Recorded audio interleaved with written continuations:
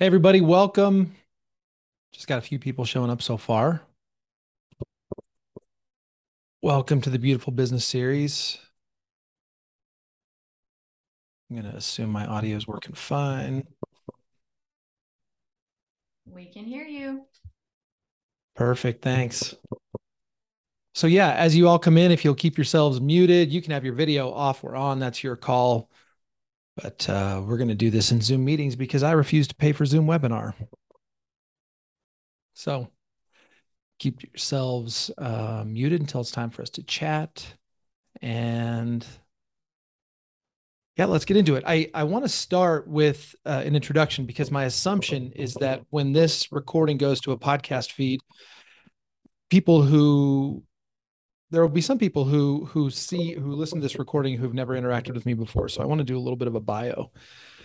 I'm Mark Butler, and the first dollar I made with the internet was in 2005, which makes me feel old, yes, but it was this advertising scheme that you could do when Google AdWords was a brand new thing and when SEO, search engine optimization, was a relatively new thing. And there's a little bit of a game to be played there where you could make money with Google ads and SEO. And that worked for a short time and then moved on to uh, coaching, moved on to teaching people search engine optimization. A business partner and I had a membership that we had about 15,000 people go through where we taught people how to set up websites and how to do search engine optimization. That membership was really successful until Google changed its search algorithm, which put us out of business pretty much overnight, which was sort of my first experience with running an algorithm dependent business. After that, also in that period of time, launched a couple software businesses, very small software businesses that ended up getting sold.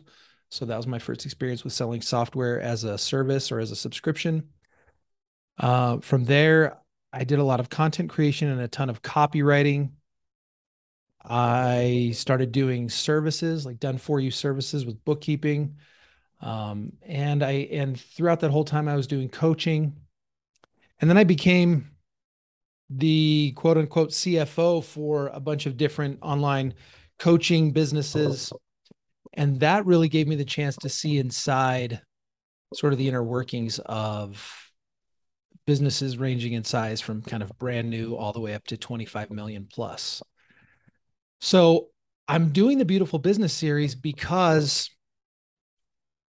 I have kind of seen it all. I haven't done it all, nor do I consider myself expert in all of it. And this whole series is not for me to tell you how to do stuff. That's not the point. The point is for me to try to shed light on all these different models so that you can think a little bit more clearly and be a little bit more confident about your pursuits.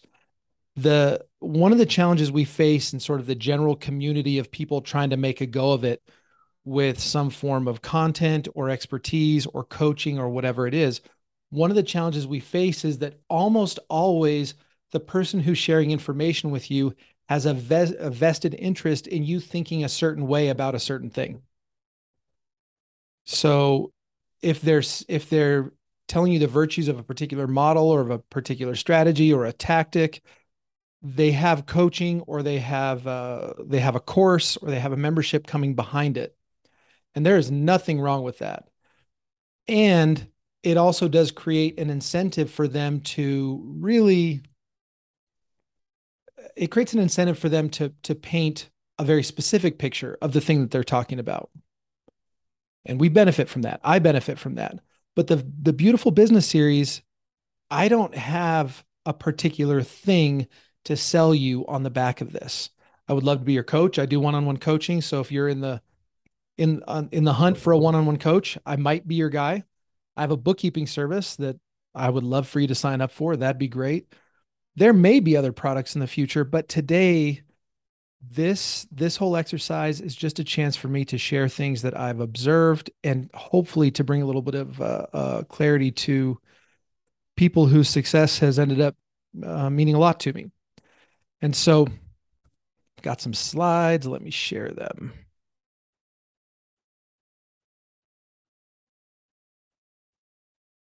The Beautiful Business series is about contribution, and I'll define contribution, but it's about contribution and profit without sacrificing quality of life. I think that's what everybody's pursuing, regardless of niche, regardless of business model, regardless of, I mean, everybody wants contribution and profit without sacrificing quality of life. In the thousand or so, maybe 1,500 one-on-one conversations I've had with coaches over the last 9 years, themes have emerged. And from those themes, I have formed some opinions about why a one-on-one coaching business in particular is so well suited to so many people. This whole series, again, it's not anti anything. It's not anti business model. I'm not telling you that you should or shouldn't do anything. I would guess that many, maybe even most of the people who interact with this content will have some sort of a hybrid business where they'll do some one-on-one coaching, they'll do some training in the form of a course or a membership, or maybe they'll do some groups or they'll host retreats. Almost all of us seem to have that creative itch that we want to scratch that usually straddles multiple business models. That's what I do. It would be weird and hypocritical for me to tell other people to do otherwise. But I really want to highlight the benefits of a one-on-one coaching business because I don't think those benefits get highlighted very much in online in general, in the communities that I hang out in particular. And a one-on-one coaching business is super compelling. It's one of the most elegant ways to be a solopreneur, a solo operator uh, in the world. It's it's really a clean business. So let's talk about this. I said that I think that people are pursuing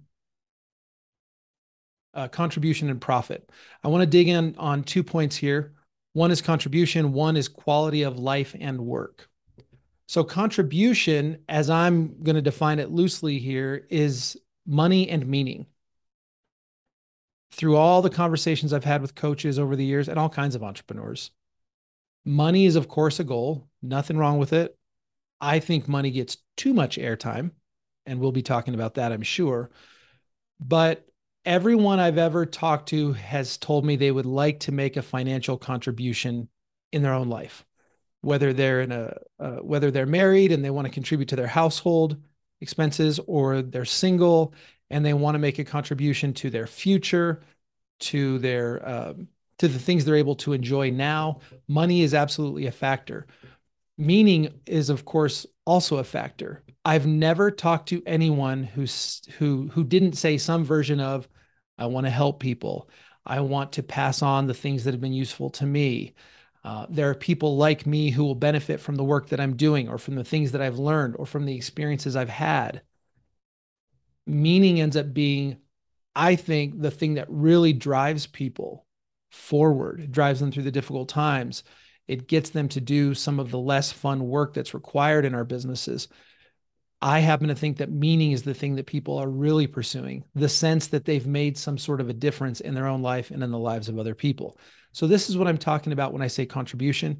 And I have never met anyone who didn't mention both of these when they talk about what they want their business to satisfy. They want money and they want meaning. Where it gets more interesting, I think, actually, I shouldn't say more interesting. Money and meaning are very interesting, but the constraints come in the second piece, the piece where we talk about quality of life and work. When we talk about quality of life and work, I break it up into two questions. One question is, how much do I work? And the second question is, what do I do at work? Your quality of life and work revolves around these two questions because there's this inevitable collision between money and meaning and quality of life and work. Maybe collision is not the right word, because these things aren't so much in competition with each other, but the trade-offs that are inherent to what we're doing, the trade-offs show up in the overlap of, how much money do I want to make? How much meaning do I want to create? How much do I want to work, and what do I do at work? This is where we have to acknowledge trade-offs, because At a certain point, the pursuit of a certain amount of money will require more hours of work. I don't care what the course you bought told you.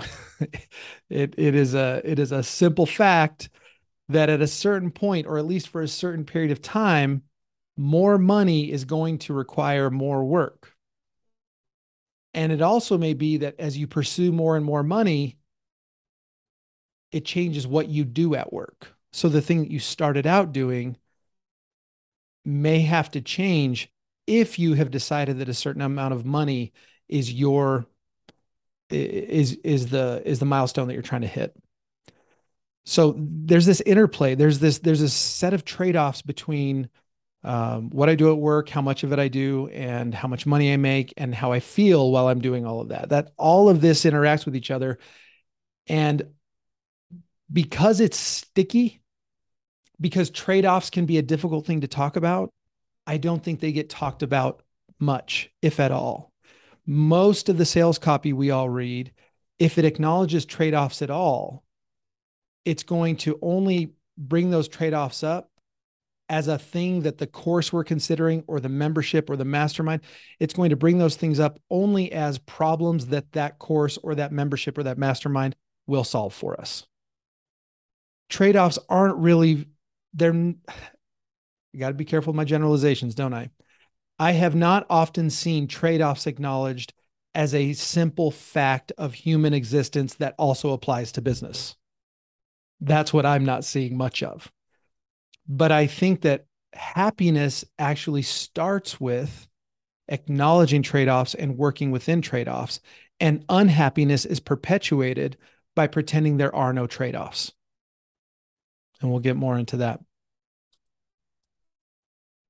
If you've been in my world much, you've seen the slide that's on your screen now. Now, those of you who are just listening to the audio should know that there's a graphic on my screen right now that I call the revenue cycle. I break all business, every single business in the world. I think it can be described by three phases. One phase is called marketing, one phase is called sales, and one phase is called fulfillment. In the marketing phase, we're trying to establish a know, like, and trust factor. It's the relationship phase, or it's the start of the relationship that we have with the people that we're trying to serve.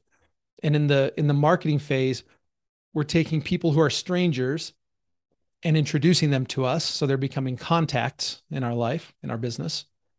And then through the marketing process, we're having those contacts become prospects. Now, these are my definitions. I made them up, but a stranger is someone who doesn't know you or your work. A contact is someone who does know you and is somewhat aware of your work. And then a prospect is someone who knows you, likes you, and trusts you in the context of the problems you solve. And a person who truly is a prospect is ready for you to make them an offer. Once they're ready to hear an offer, we move to the sales phase. By the way, this will all relate to our discussion of trade-offs. In the sales phase, we make an offer. We tell them, I'd like you to give me this many dollars for this set of features, for this experience, and then they pay us, and then the experience starts. So we move from the sales phase to the fulfillment phase, where we actually deliver the experience that we promised in the sales phase. To loop it all together, in the fulfillment phase of the business, we are actually doing with that client the thing that should solve the pain that we talked about all the way back in the marketing.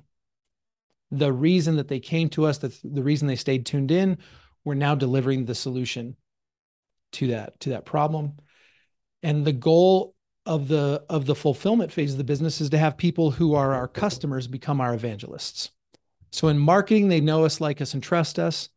In sales, they become our customer. And in fulfillment, we hope that they become our evangelist and our repeat customer. These things all loop back on themselves. Everything we do in a business can be captured either by marketing or by sales or by fulfillment. And then all the administrative stuff that floats around that, setting it up, executing it, keeping track of it, etc. When we're talking about different business models, whether it's one-on-one coaching or, well, let me show you this next slide. Every business model that we can pursue, whether it's on the screen right now, you have one-on-one coaching, you have retreats, you have group coaching, you have memberships, you have courses. All of these things sort of live on a continuum. And that continuum for me flows from low volume, high touch to high volume, low touch.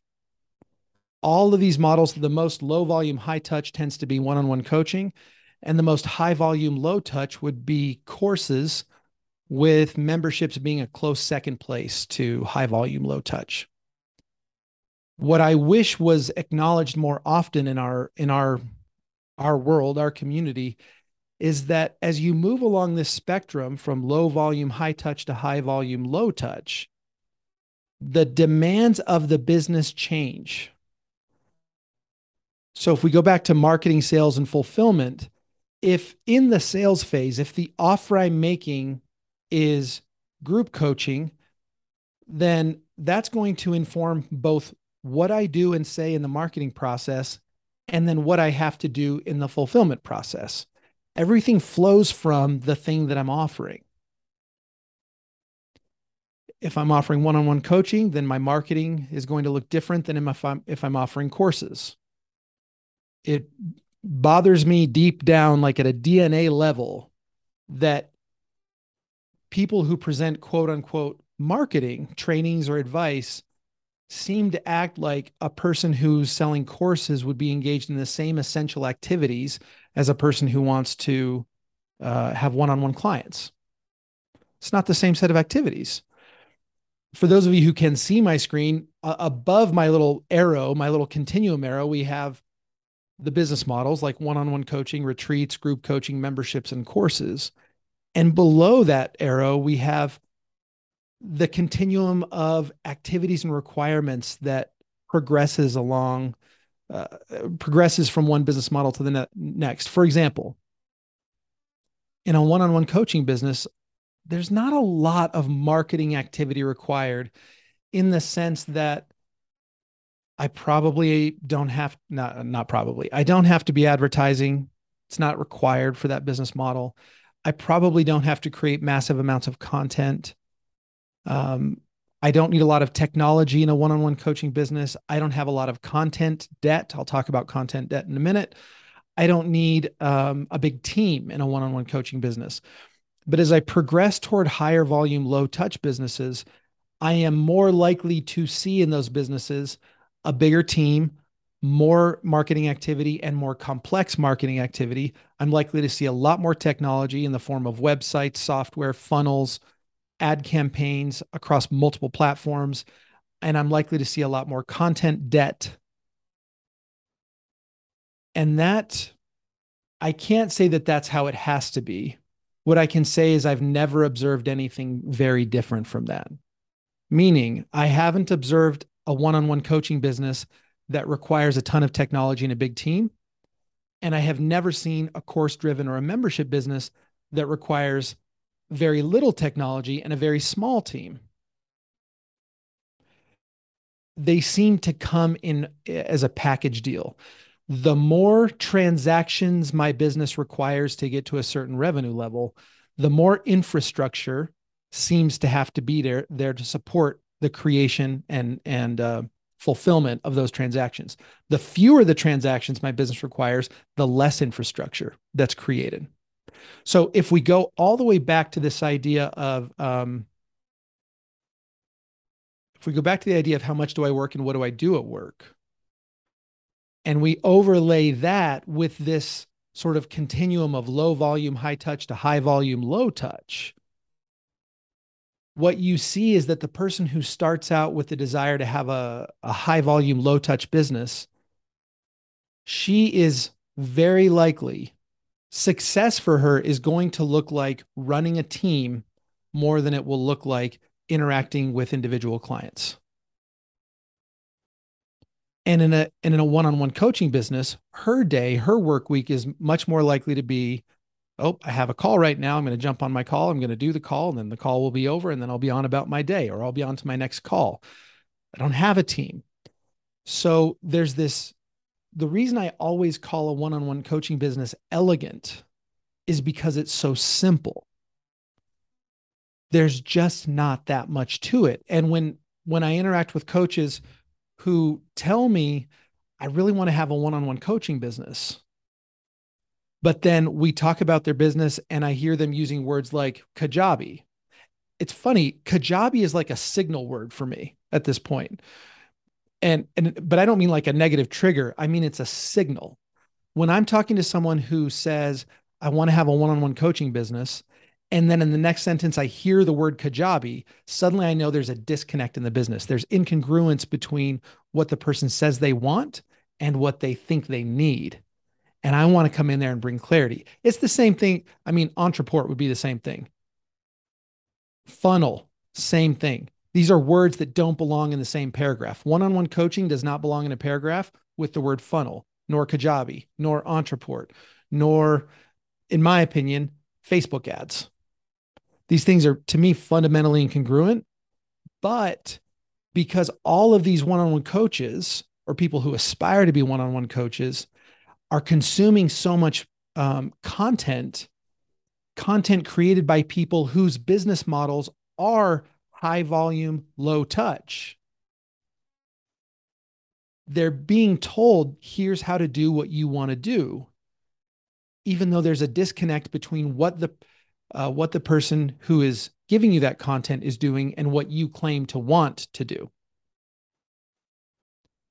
So, um, I mean, these are, please don't hear any of these things as like rules. They're just things that sort of raise my eyebrows as the bookkeeper, as the coach. When I'm doing bookkeeping for a client who uh, who has told me I plan to fill a one-on-one coaching practice, and then I see that she's purchasing Amy Porterfield's course and this other $97 course and that other $49 membership. I see all these things and I understand curiosity, nothing wrong with it. I understand loving to learn, nothing wrong with it. But what I wonder about is, does she think that this course on Facebook ads is in any meaningful way connected to her desire to fill a one-on-one coaching practice? Because if she thinks that, she's headed for frustration. Now we're all headed for frustration. Business has its frustrations inherent, like it's built in. But there's this disconnect. And I think what's missing is that there isn't real, at least I have not come across a strong voice saying if your goal is to fill a one-on-one coaching practice, you probably don't need to buy internet marketing courses or join internet marketing memberships, because they have, with the goal of those things is to, the very well-intentioned goal of those things is to turn you into the person who's selling you that course in the first place. There again, I just want to be so thoughtful and clear and say that's not bad. If you have a great desire to run a high volume, low touch business, you better be buying everything you can get from the Amy Porterfields of the world. They are expert in high volume, low touch businesses. I will, as an aside, say something we could all benefit from is to start watching what people do as much as we listen to what they say. So if someone, for example, if someone is telling me like, here's your course on how to run a great webinar, here's your course on how to build a great funnel, I won't ignore the fact that the funnel that they are currently putting me through has as its target market people who want to sell courses. So if my goal is to sell something, is to sell to someone that is not a person who wants to sell courses, I'm engaged in a fundamentally different activity than they are. This is why sometimes our industry gets a bad name, because it's sort of like, well, yeah, if you want to make money, you just sell courses to people who want to sell courses, right? And you know what? It's honestly not that far from true. The reason we all default to that is that that's a proven path. So there's a lot less fear and uncertainty. You sort of can learn the words of that work and then you can parrot those words. And there is money to be made doing that. And I'm not in a position to say it's a bad thing. Uh, I just want to say, watch what people do as much as you listen to what they say. So if someone is telling you you can do anything you want with a coaching business, but then you see that their whole business is built around helping coaches build coaching businesses, that's useful. That's relevant. That's relevant to the message that they're giving you.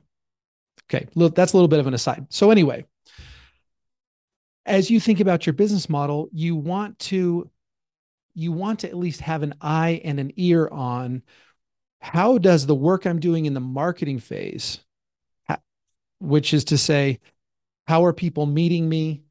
How am I establishing a like and trust relationship with them? How does that relate to the thing that I'm offering? And the same for the delivery, same for the actual experience I'm offering them. How does that relate to the way I'm selling and the way I'm marketing? Is there am I at least attempting to create congruence across the whole thing? Because if I'm, for example, taking a high volume, low touch approach to my marketing, but the thing I'm selling is low volume, high touch, I'm not going to end up where I want to end up. It'd be the same, by the way, if I want to have a high volume, low touch business, but I'm doing low volume, high touch marketing. It's probably not going to get me where I want to go. So I want to have an eye on these things and have some clarity around them. Now, it's my opinion that if a person's goal is to work in the neighborhood of 10 to 15 hours a week, and if her goal is to spend the majority of her time passing her knowledge, her experience, or in the coaching world, we'd say holding space for clients. If that's how she wants to spend the bulk of her time, then a one on one coaching business is going to be best suited because it's a business where you're doing that. That's all you do in the business. You meet with clients, you have coaching sessions with them, you tell them, see you next time, and you repeat. We kind of ruin one on one coaching businesses, frankly, when we treat them like internet marketing businesses. We sort of rob them of all their simplicity when we say, okay, I've got coaching calls at 1 and 3, but then, okay, then I got to get the new campaign set up in Facebook. And then, okay, like this is a classic. I've got to add all my new modules to Kajabi and I've got to update those other 3 modules. And like we're robbing a one-on-one coaching business of its simplicity when we're trying to treat it like a high volume training business. So for the person who tells me, well, what are the things I've heard most? I've heard I'd like to work 10 to 15 hours a week. I'd like to spend most of my time coaching and not marketing. I don't really want to run a big team. I don't really want to be a professional marketer. I want to be a professional coach. I don't really want to deal with a bunch of complicated technology. I don't want to be dealing with a bunch of tech setup and tech maintenance. If all of those things are true, then commit to a one on one coaching business and it won't let you down. Now, well, let's talk about the big objection. I bet you could all guess what the big objection is. Who thinks they know what the big objection is? Come on, use that chat window. What's the big objection to a one on one coaching business?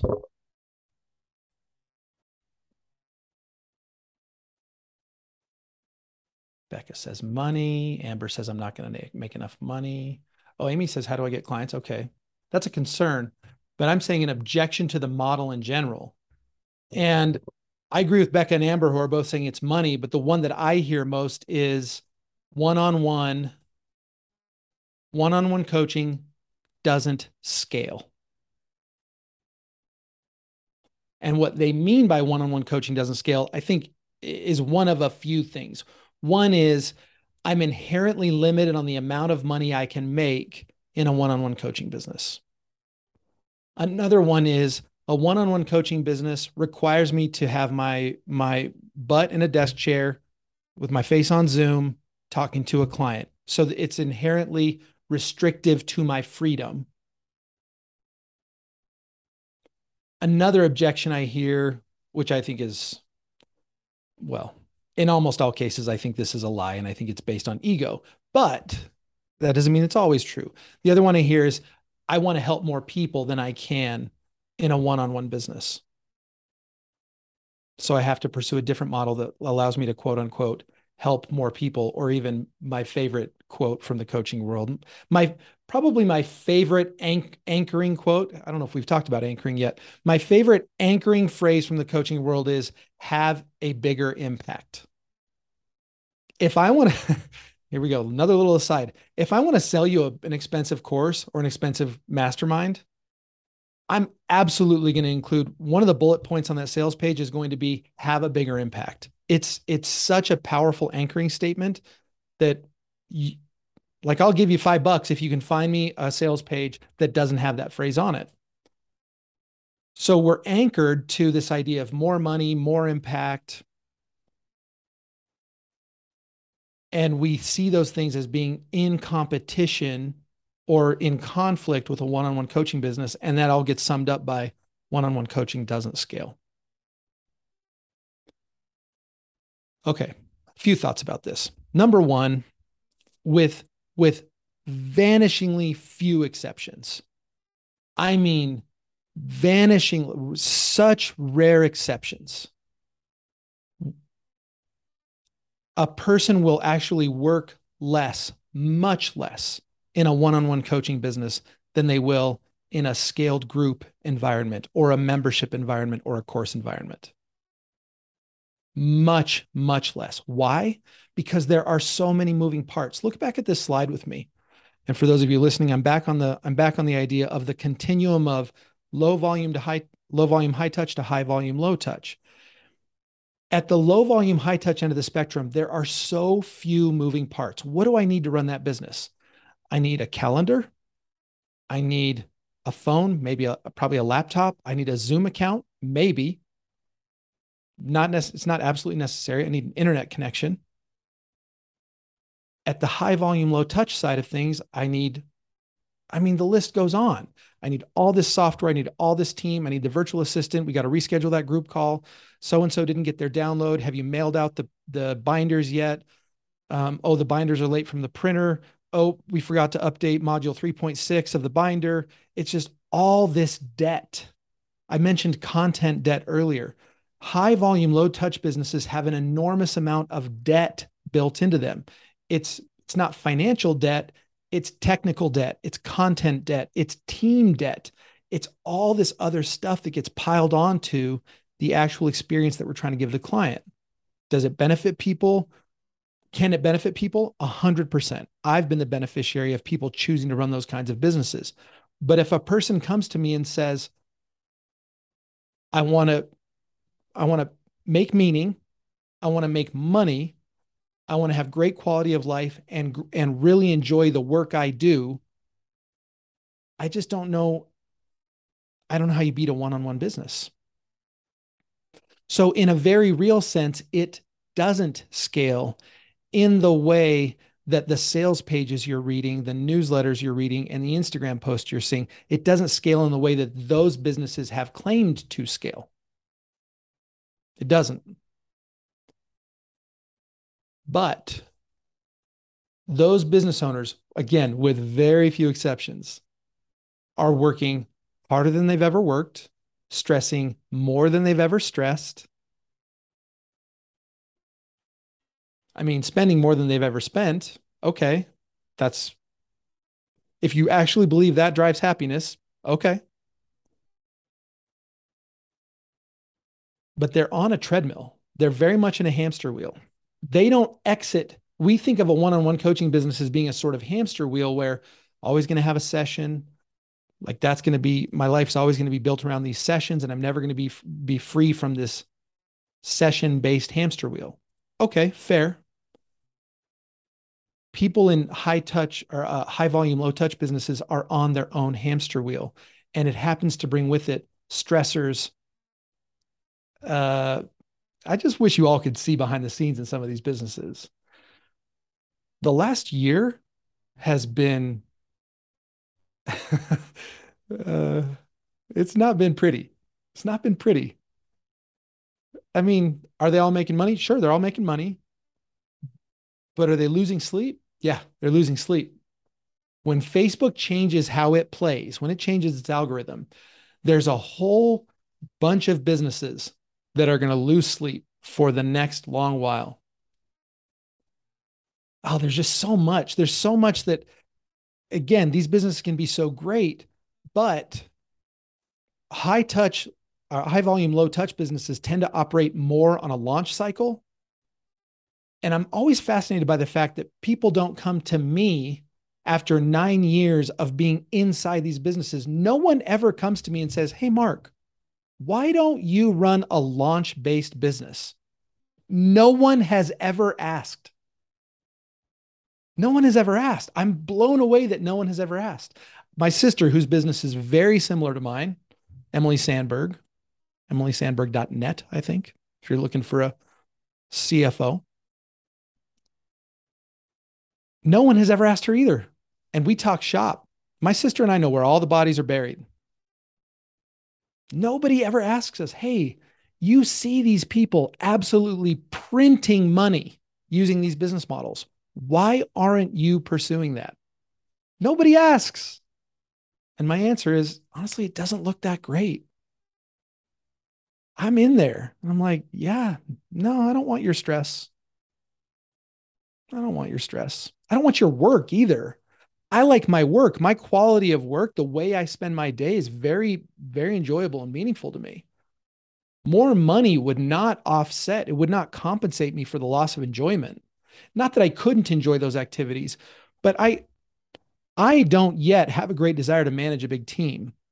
I don't have a great desire to look at marketing spreadsheets and figure out, oh, what about that campaign? What about this campaign? What if we tweak this ad? What if we tweak that ad? It doesn't sound fun.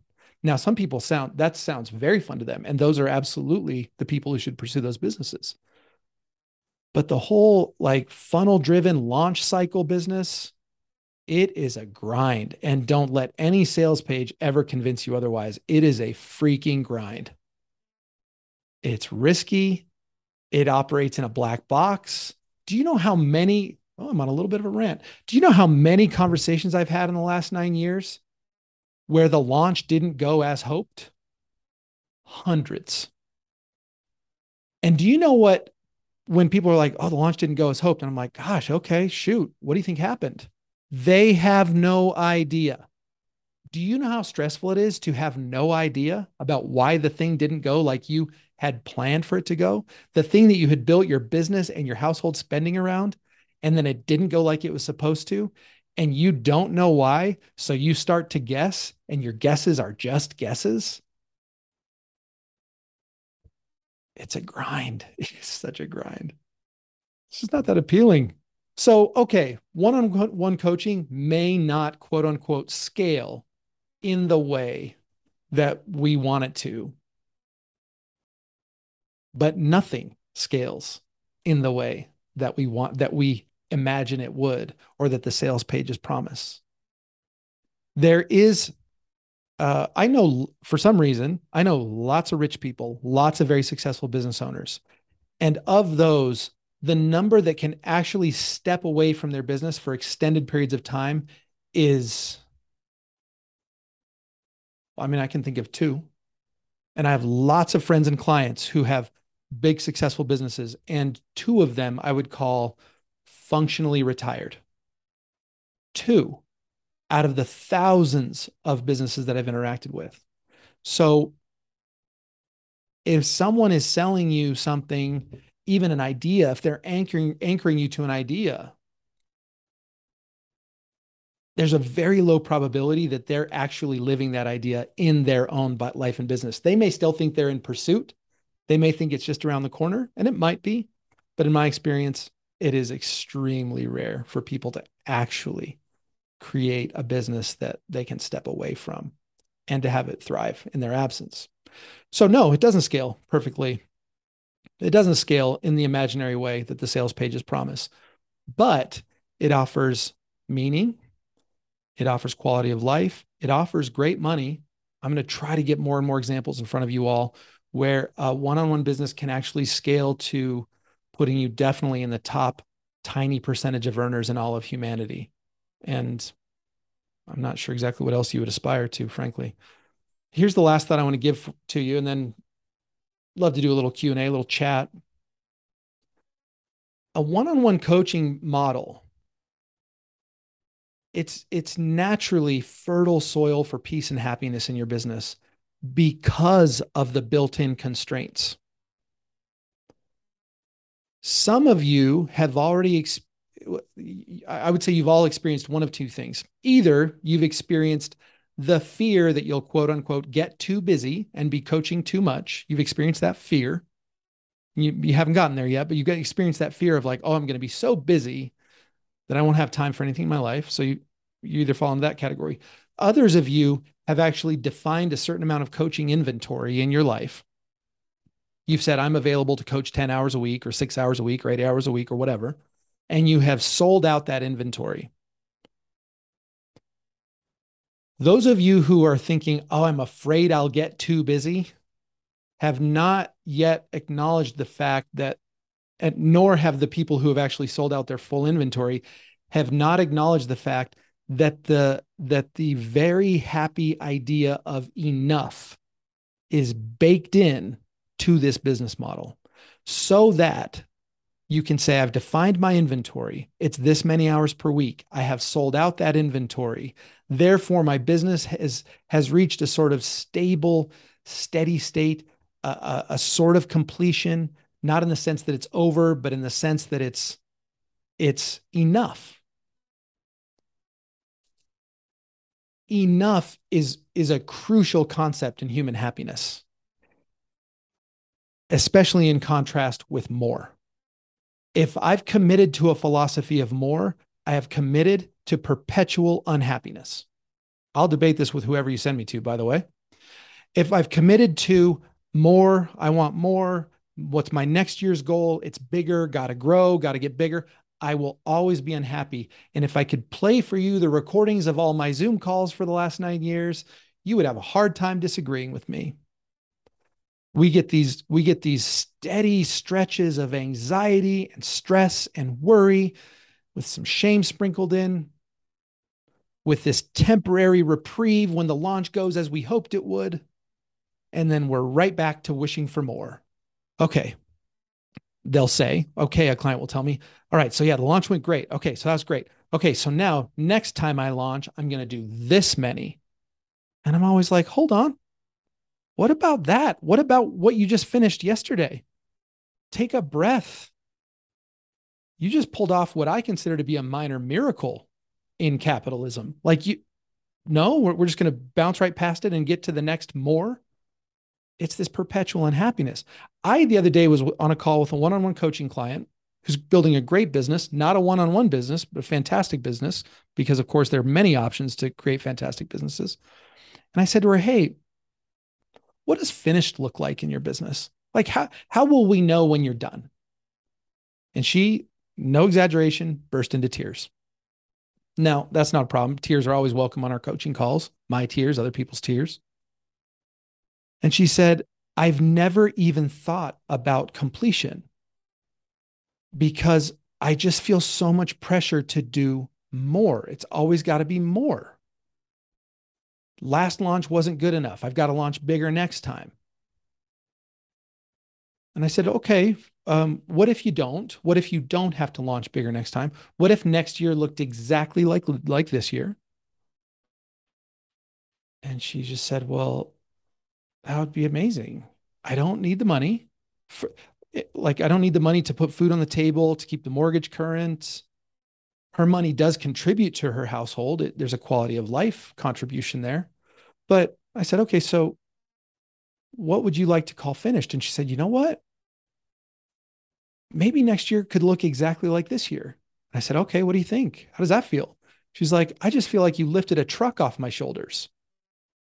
Okay, I'm in favor of that. I'm in favor of that. This idea of more, ironically, in a world that uses the word abundance all the time, the idea of more is actually an extremely scarce philosophy. It's a philosophy of scarcity because the idea that I'm always committed to more means that this is never enough. Today, now, this amount, it's never enough. There has to be more. That's a scarce philosophy. That's not an abundant philosophy. They trick you though when they tell you that, oh no, it's abundant to believe there's always more. Like, well, yeah, of course there's always more. There's 8 billion people on this planet. I could more myself to the grave if I chose to. Or I could say, this is fantastic. This is good. This is enough. I can make meaning. When I shift from the lie of more to a philosophy of enough and to making my primary focus meaning, then I can succeed every single day for the rest of forever because I can enjoy the meaning of my work without attaching it to a dollar value. The one of the beauties of a one-on-one coaching business is that it has that constraint, that enoughness baked into it. So the wrestle, it's not that it's like an emotional get out of jail free card. It's not as though there's no stress, no anxiety. What we're choosing instead is the mental heavy lifting of committing to enough instead of the perpetual mental heavy lifting of pursuing more. They both have a certain amount of difficulty in them. I think that, my opinion, one produces more happiness on average than the other because it's built in sort of sufficiency instead of lack. And that's one of the many reasons that I think a one on one business is so compelling. So, summarizing, I think we all get into this business because we want to have financial contribution. We want to make meaning. We want to do those things without sacrificing or violating quality of life or quality of work. On Sunday night, we want to be excited that tomorrow is Monday. For those of us who got into the coaching game because we believe in coaching, in other words, the direct interaction with two people in pursuit of an emotional change, of a new way of being, a one-on-one model, in my mind, is extremely compelling in pursuit of those ideals. And that's what we'll be talking about for the next 5 or 6 weeks and beyond, as this maybe becomes an ongoing podcast. Maybe. Who knows what I'm ever going to do? Okay. I only rambled for 48 minutes. So now I would love to chat with whoever wants to chat. There's not a ton of you here. So raise a hand, unmute, whatever you want to do. I'm here for you. Dybert. What's up? Amber Dybert. Okay, so I'm just gonna say all the things that I feel like I shouldn't say out loud. Okay. How much money can I make with a one-on-one coaching business? What do you feel like is like a good range or like a good target or If you, okay, so lots of disclaiming coming from me because as annoyed as I get about quote unquote abundance thinking, I also don't want to be a limiting factor in people's lives. I don't want to be a wet blanket. So if you think about what a coaching experience can sell for,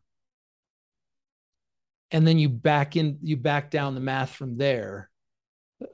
I personally know of a one-on-one coaching business that is in the multi six figure above 500,000 and one-on-one coaching.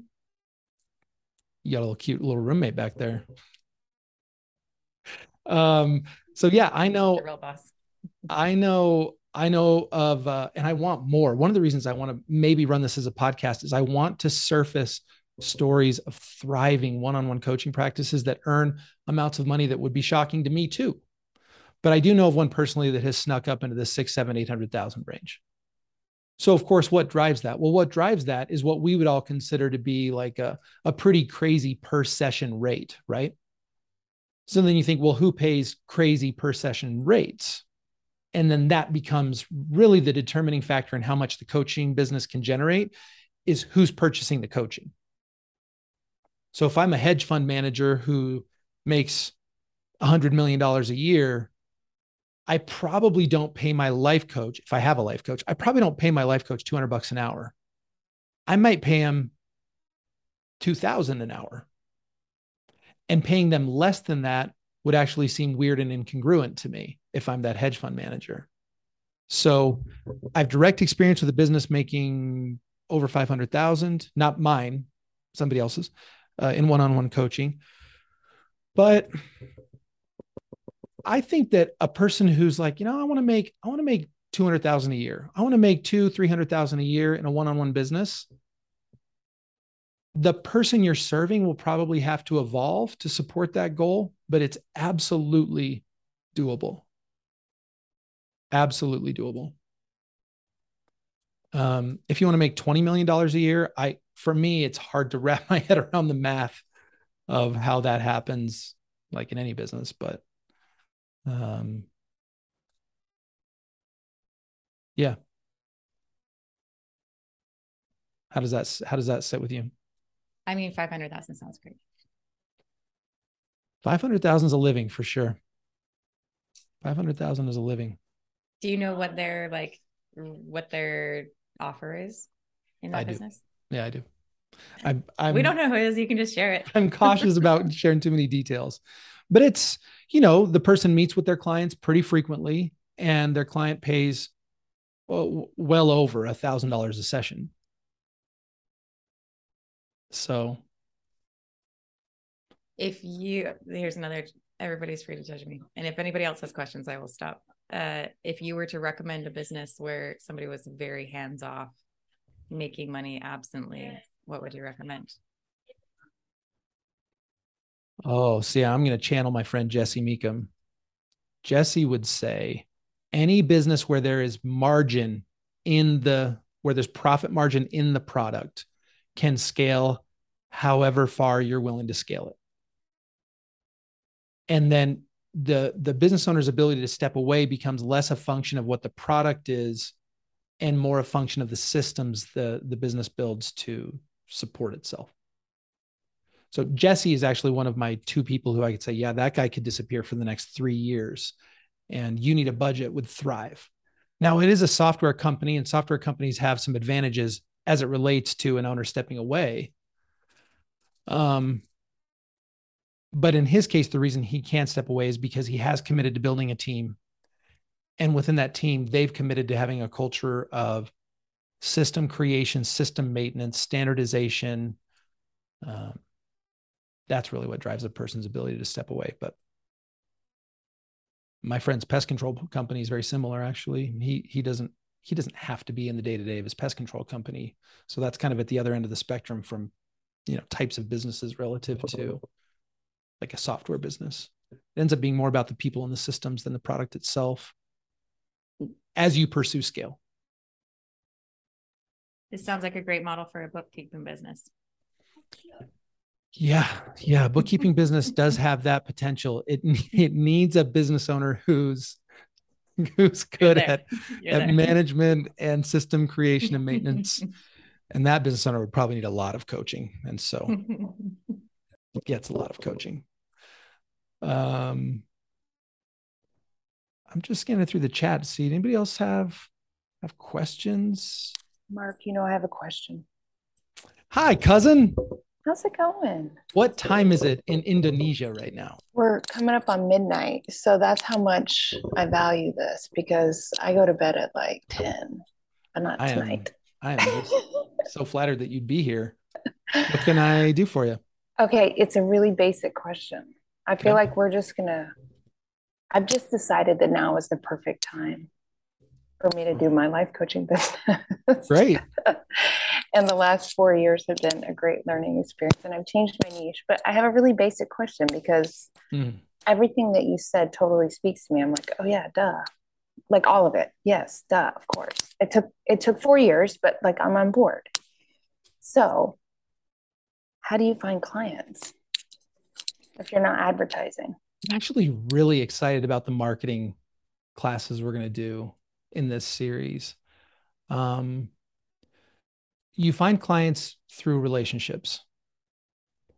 And that's such a platitude. I know it is, but it's an important thing for me to just keep bringing back in our conversation, all these conversations, because once you realize that a one-on-one coaching practice grows through relationships, referrals, renewals, and rate increases. Those are my 4 R's. They will come back up in this series. Once you realize that that's how a coaching practice actually grows, you realize that you can and should spend a disproportionate time up front focused on relationships, knowing that those seeds end up being the thing that bear fruit for years to come.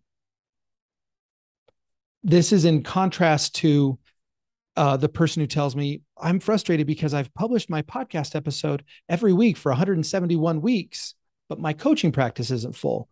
And what I want to say to them is, that podcast is only useful to you in the context of how it either starts or nurtures relationships. The publishing of the podcast itself is irrelevant unless it's part of people finding you, getting to know you and like you and trust you better. I think that people in your position who are sort of starting fresh seriously underestimate the power and the impact of the first 1 to 3 clients. And it's much easier. It seems much more sensible and rational to think, I have to do marketing stuff that gets me X number of clients per year. And we think of it in a very like linear way. But what's more likely to be true is in a one-on-one business, my first 1, 3, 5 clients will either be or bring me my second 1, 3, 5 clients. And when I say be or bring, what I mean is because they'll renew or they'll refer or both. And so there's this snowball thing in a one-on-one coach, like many businesses in this world, but there's this snowball thing where one client becomes 2, becomes 4, becomes 8, but it takes so much longer. It can take so much longer than we want it to. And actually the hardest part of the whole process is not what I do on any given day. It's how patient I am on any given day while those seeds are getting ready to bear fruit. A one-on-one coaching business, a new one-on-one coaching business could look like days, weeks, and months of very little obvious activity. Mm-hmm. But then days, weeks, months later, maybe even 2, 3 years later, it's like, oh, I'm pretty busy. How did I get busy? I'm not sure. Why am I so like, what happened here? Well, what happened here was one client became 2, became 5, and it snowballed.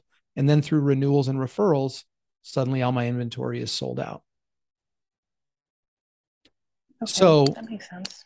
You're a person that historically has been, you've been an Instagrammer. Yeah. Well, you have though, like you have. Yes. See, I'm you're trying to get like, my but mind not very there. consistently, et cetera, et cetera. No. I'm just trying to decide. Like, I'm totally on the fence of like, I don't really love it, but it's really helpful. And if I don't really love it, it's just a thought anyway. You know what I mean? Like, how can I make it work for me in a way that I don't hate? Yeah, you got to figure out, if you want to do it, you got to figure out how to not hate it. I totally get that. And I'm not pushing you toward Instagram, but the reason I even brought it up was you actually may find that, and this comes from a conversation I had with Amber earlier this morning, but I think people underestimate the importance of participating over publishing.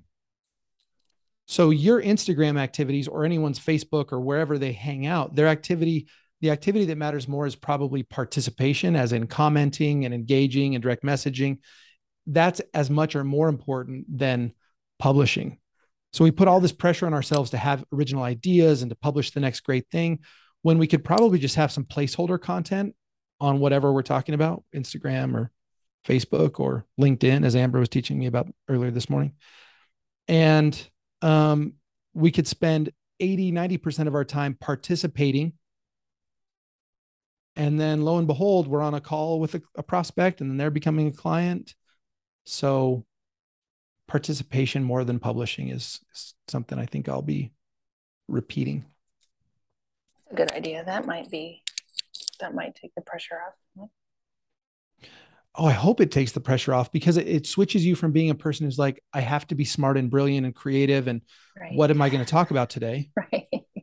And it turns you into a person that's like, oh, I know I'm interested in this topic. I'm going to go participate. I'm going to go be a normal human. I'm going to go be a normal human. Right. Yeah. I was coaching, You Need a Budget, my favorite software company. They've started a coaching certification because of course they have.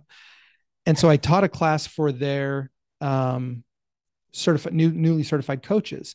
And this guy gave this great example because they were all hung up on, how do I get clients? What about my CRM? Like, you don't need a CRM. This guy's like, oh, I got a client the other day when I went to a movie with my friend and he saw me entering the movie ticket purchase into my app, into YNAB on my phone. And my friend said, hey, what's that? Fast forward a couple of weeks, I have a client. That's being a normal human, right? Having it lead to a client. That's marketing. That's marketing that doesn't suck. Yeah, absolutely. So I think that's a direction I would point you. But I hope we keep getting to talk because even though it's midnight at your house, we'll see. It's very quiet. I've been wasting all this time, all these years going to bed. No, you haven't. I know. Oh, I'm excited to catch up with you again. Yeah, me too. Thanks for doing this. It's super helpful. I see another Amber with her hand up. Yeah, can you hear me, Mark? Yeah. Okay, I just wanted to speak to the relationship building, kind of like we've been talking about. So I coach ballroom dancers currently, and they're not in my like neighborhood, right? So, but I go to competitions and I'm in a couple of chat groups in Facebook. And there was a woman in one of the groups who got on and posted and said, what do you do if you have a really hard coaching session and you just feel torn down and you kind of want to quit? And so I just private messaged her and I just told her what I did. And I said, I'm happy to do a free phone call with you. It sounds like you need to be talked down, like she was freaking out. And she took me up on it, didn't sell her anything, right? Just like there for her, like help her process it, take it apart. So like, just like this was like a year ago, right? Random, never heard from her again. All of a sudden I had like 3 or 4 consults booked, like in a really short amount of time. And I thought, oh, maybe it's coming from the ads that I'm running now. So I start getting on these calls and they're like, oh no, Jane, who was this woman that I talked to a year ago, is in my studio. She sent me to your podcast. So I've been listening to your podcast and now I'm coaching like 3 women from this one studio. So being the human, like seeing the need, offering the help, but then just being faithful and patient that will produce fruit as you produce those relationships. It's such a great story, Amber. Thank you for sharing it. We're going to do a lot more. We're going to talk a lot more about this kind of thing in the marketing sessions. But one thing I really want to highlight here from Amber's experience is Amber is a coach who is hanging out with ballroom dancers. And when I was talking to these budgeting coaches, I said, you're all budgeting coaches who want to hang out in personal finance communities. I would encourage you to go be a budgeting coach in a weightlifting community, in a ballroom dance community. I would go encourage you to be you, but outside your normal context or outside maybe the context that you think of as being like, well, like it'd be like Amber's a coach. I'm going to go hang out with a bunch of coaches. Of course you do that. That's fun. But you're more interesting as a coach surrounded by non-coaches than you are as a coach surrounded by coaches. So when it comes to relationship building, there is that sort of intrigue piece. There's that uniqueness piece that's like, oh, interesting. She's a ballroom dancer who's a life coach hanging out with ballroom dancers. It's not the only thing that can work, but I think it is a thing that can work, is participating in communities that aren't necessarily perfectly aligned. Like if I were I just use the example of a weight training thing. If I were a weight training coach, I'm probably not going to go build relationships for marketing purposes with a bunch of other weight training coaches. I'll probably go to a personal finance community. Like I want there to be some contrast. I want there to be some overlap, but some contrast between me and the other people in the community. And it helps there to be some interest around me and interest in me. That's my story, by the way. It was as simple as the one dude in the room at a life coaching thing. Like for a long time, I was the only dude in the room. And also I wasn't so much trying to coach people. I was trying to help them with their money. So there was just all this interest around me very naturally. because of that contrast. And I would just sort of plant that seed in all your heads as something to consider as you're figuring out where do I want to go participate. Thank you, Amber, for your story. I love stories like that. I really want to surface as many stories like that as I can so that people can get a sense for, oh, it's actually pretty easy. It just takes patience. Because that was a year ago that you talked with her. Mm-hmm. Yeah. And it can take time for those seeds to bear fruit. All right, folks, I'm ready to be done for the day. Anybody else I can chat with? Anything else I can be helpful with before we call it a day? This thing will show up on a podcast feed. I have to set up the podcast feed. I have to do all the things that I procrastinate doing. So you're all tagged in my email list now as participants in this. So watch your inboxes for the podcast link. And other than that, I will talk to you next Tuesday. Okay. Thanks, everybody. Great to talk with you, and looking forward to future interactions. We'll see you.